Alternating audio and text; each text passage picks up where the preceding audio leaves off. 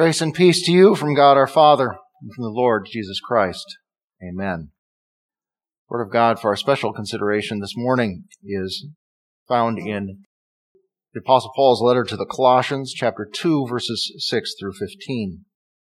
Therefore, just as you received Christ Jesus as Lord, continue to walk in him by being rooted and built up in him and strengthened in the faith, just as you were taught, while you overflow in faith with thanksgiving. See to it that no one takes you captive through philosophy and empty deceit, which are in accord with human tradition, namely the basic principles of the world, but not in accord with Christ. For all the fullness of God's being dwells bodily in Christ, and you have been brought to fullness in him. Christ is the head over every ruler and authority. You were also circumcised in him, with a circumcision not done by human hands, in the putting off of the body of flesh, in the circumcision of Christ, when you were buried with Christ in baptism. And in baptism you were also raised with him through the faith worked by the God who raised Christ from the dead. Even when you were dead in your trespasses and the uncircumcision of your flesh, God made you alive with Christ by forgiving us all our trespasses.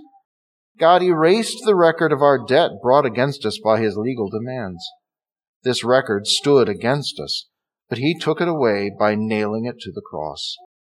After disarming the rulers and authorities, he made a public display of them by triumphing over them in Christ. This is the word of the Lord. Dear brothers and sisters in Christ, one of the things that we set out to do not too many years after I became this congregation's pastor, was to have a new logo designed. We wanted something attractive that would give us some brand identity, to use a marketing term, but that would also have meaning. Ironically, one of the challenges in achieving our goals was our name. Christ means everything to us, but to the outside world, sadly, doesn't mean all that much just because it's heard so much and seen so commonly. And if we wanted something that would be unique and help us stand out, the most standard symbol of Christ, the cross, wouldn't exactly do the trick either, at least not all by itself. Christian history and theology gives us all sorts of other symbols with deep significance, but few of them would have any meaning to anyone outside the church.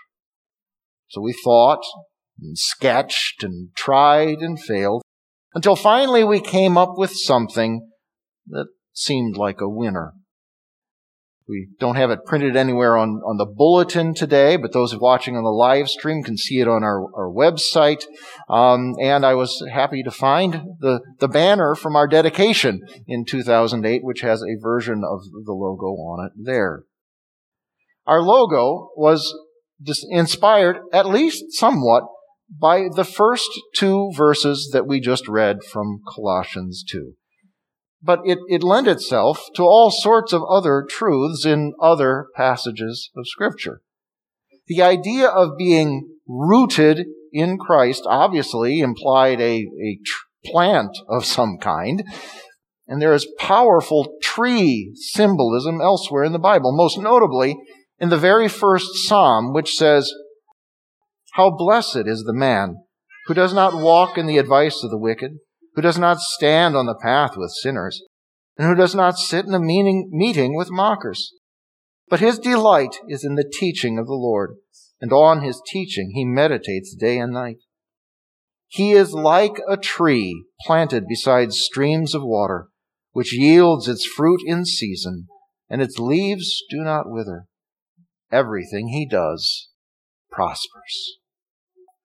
So the image of a tree conveys ideas like life, growth, and prosperity, which even the most secular person could recognize.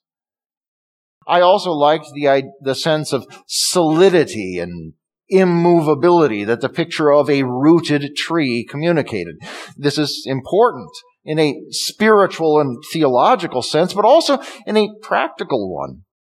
At the time we adopted the logo, we were still meeting in a rented facility and did not even own property. We also had noted how many of the people in our area, the people we were trying to reach, experienced a high degree of impermanence with moves and job transfers, new assignments and such.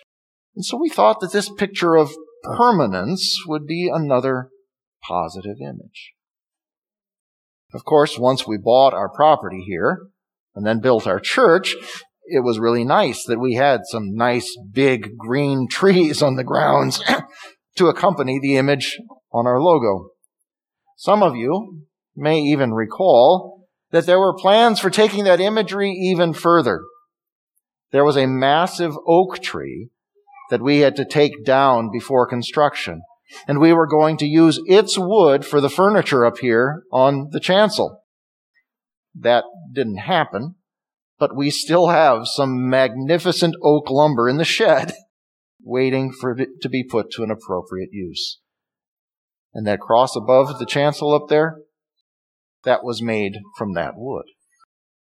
But obviously, the most important imagery in our logo was the roots reaching down deep into the solid ground of Christ for life, strength, nurture, and stability. This is appropriate not just because Christ is our name, which outsiders would recognize easily enough, but most importantly because Christ is the only source there is for everything we need, everything we have, everything we do, and everything we want. He gives us our identity in every way. Another way that we might say this is that Jesus is all about us, so we are all about Jesus. That's the general message of our readings today from Ephesians 2 and John 3, and also our text from Colossians 2. Take hold by faith of your salvation by grace in Christ, and then, in your new nature and identity, do the good works that please God and that He has planned for you, and in so doing, strengthen and mature your faith. Paul, inspired by the Holy Spirit, does a masterful job of reminding us as Christians how we came to be who we now are. It wasn't because we were naturally worthy of God's favor, nor was it because we succeeded in making ourselves holy enough to get His approval or even His attention. No, like the Colossians, like all people ever and everywhere, we were dead in our trespasses and the uncircumcision of our flesh. Paul used the same language in Ephesians 2. We were dead in trespasses. So spiritually speaking, there was nothing in us that it could enable us to save ourselves or even reach out to God and ask for His help.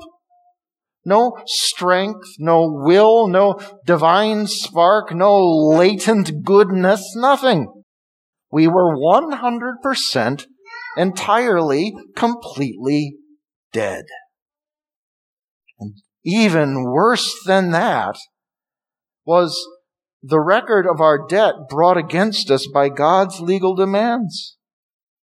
We were condemned because of our sins, because we failed in every way to live up to the standards of perfect holiness that the Lord requires for eternal life and entry into heaven. In other words, we were not merely dead, we were going to hell to suffer an eternal death, separated from the love of God and experiencing the full cost of all our disobediences, pride, and rebellions. But what happened to that record of our sins and guilt? Jesus happened. God so loved the world that He gave His only begotten Son, that whoever believes in Him shall not perish, but have eternal life.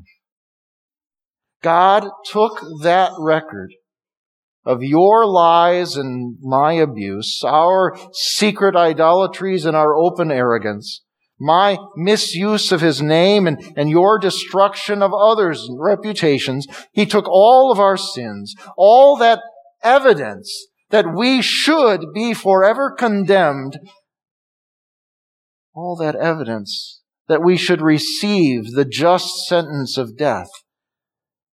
God took it and nailed that record of our sin to Christ's cross, where it remains, never to judge or terrify us again. This is how God made you alive with Christ, by forgiving us all our trespasses. And when the Holy Spirit leads us to trust in Jesus and in His life, death, and resurrection for us, then we receive Christ as our Lord, and we have a completely new life. You were buried with Christ in baptism, and in baptism you were also raised with Him through the faith worked by the God who raised Christ from the dead.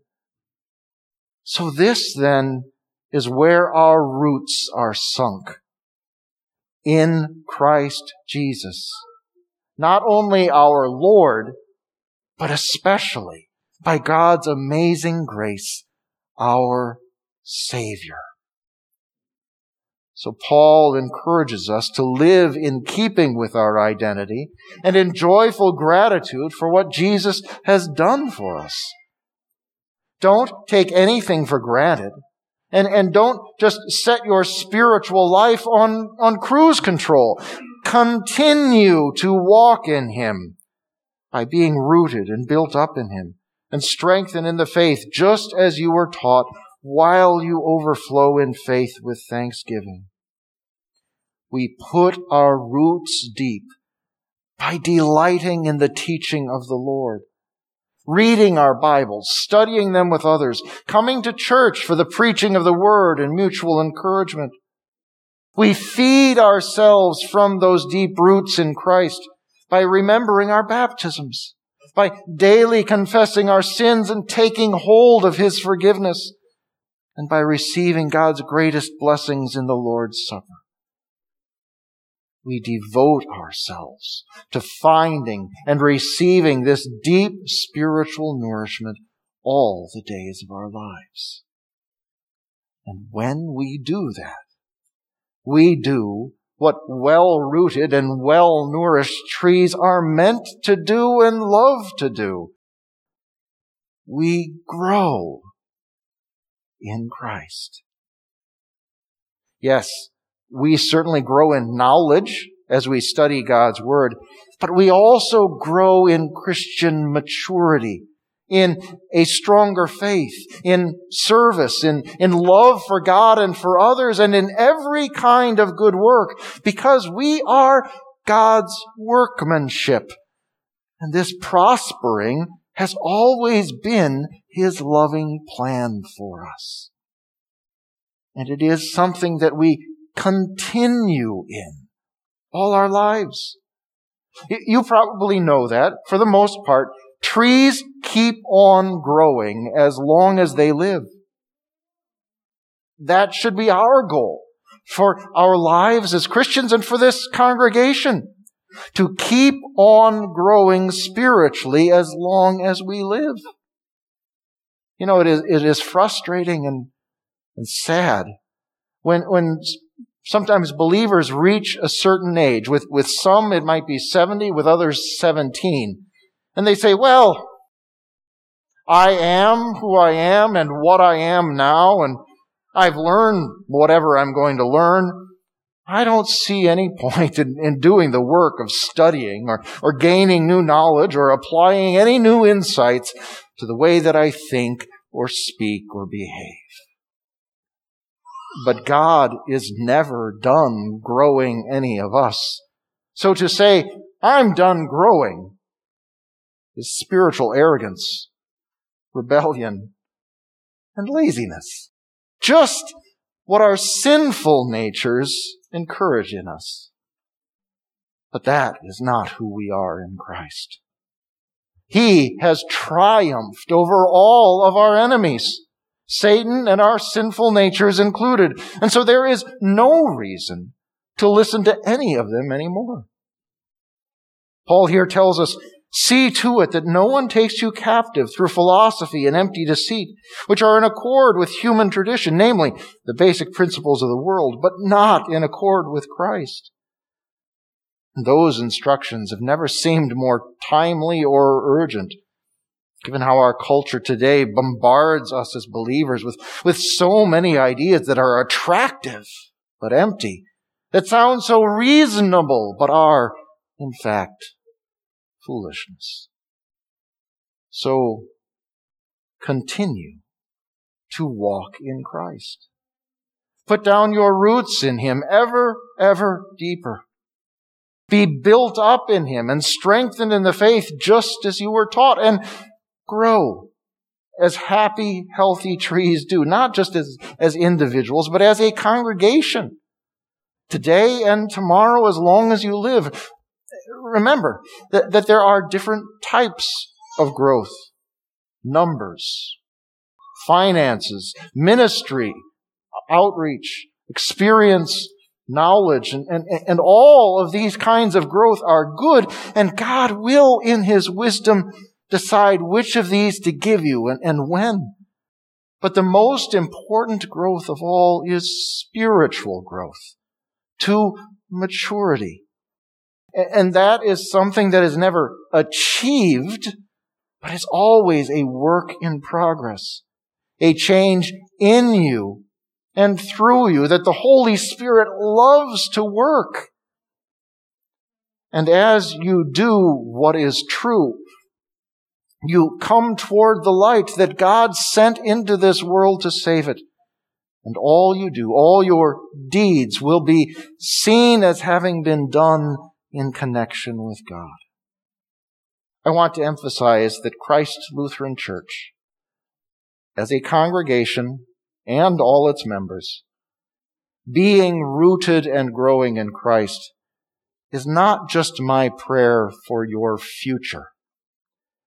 This is my joy, because it is your present reality. This is who and what you are now. And I know that the Spirit will make and keep you rooted and growing in Christ tomorrow. I mentioned at the beginning that the tree imagery of our logo fit nicely with all sorts of other images and illustrations in the Bible. I'll mention one more. Jesus told a simple and memorable parable at the end of His Sermon on the Mount. Everyone who hears these words of mine and does them will be like a wise man who built his house on bedrock. The rain came down, the rivers rose, and the winds blew and beat against that house. But it did not fall, because it was founded on bedrock. Everyone who hears these words of mine but does not do them will be like a foolish man who built his house on sand. The rain came down, the rivers rose, and the winds blew and beat against that house, and it fell. It was completely destroyed. Replace house with tree, and the meaning and application essentially remain the same. If you put down your roots in the rock that is Christ and His teaching, you will have a solid, unmoving foundation, not just for survival when the rains and floods come, though that's important, but also, and importantly, for life and growth now and in the future. The alternative, trying to put down roots in the sand of merely human ideas or false religions of works, is unthinkable, even impossible for those who have received Christ Jesus as Lord and have Him as their head. So, live long in the Lord. Prosper with the gospel. Be rooted and growing in Christ. Amen. Please rise. May our Lord Jesus Christ Himself and God our Father, who loved us and in his grace gave us eternal encouragement and good hope, encourage your hearts and establish you in every good work and word. Amen.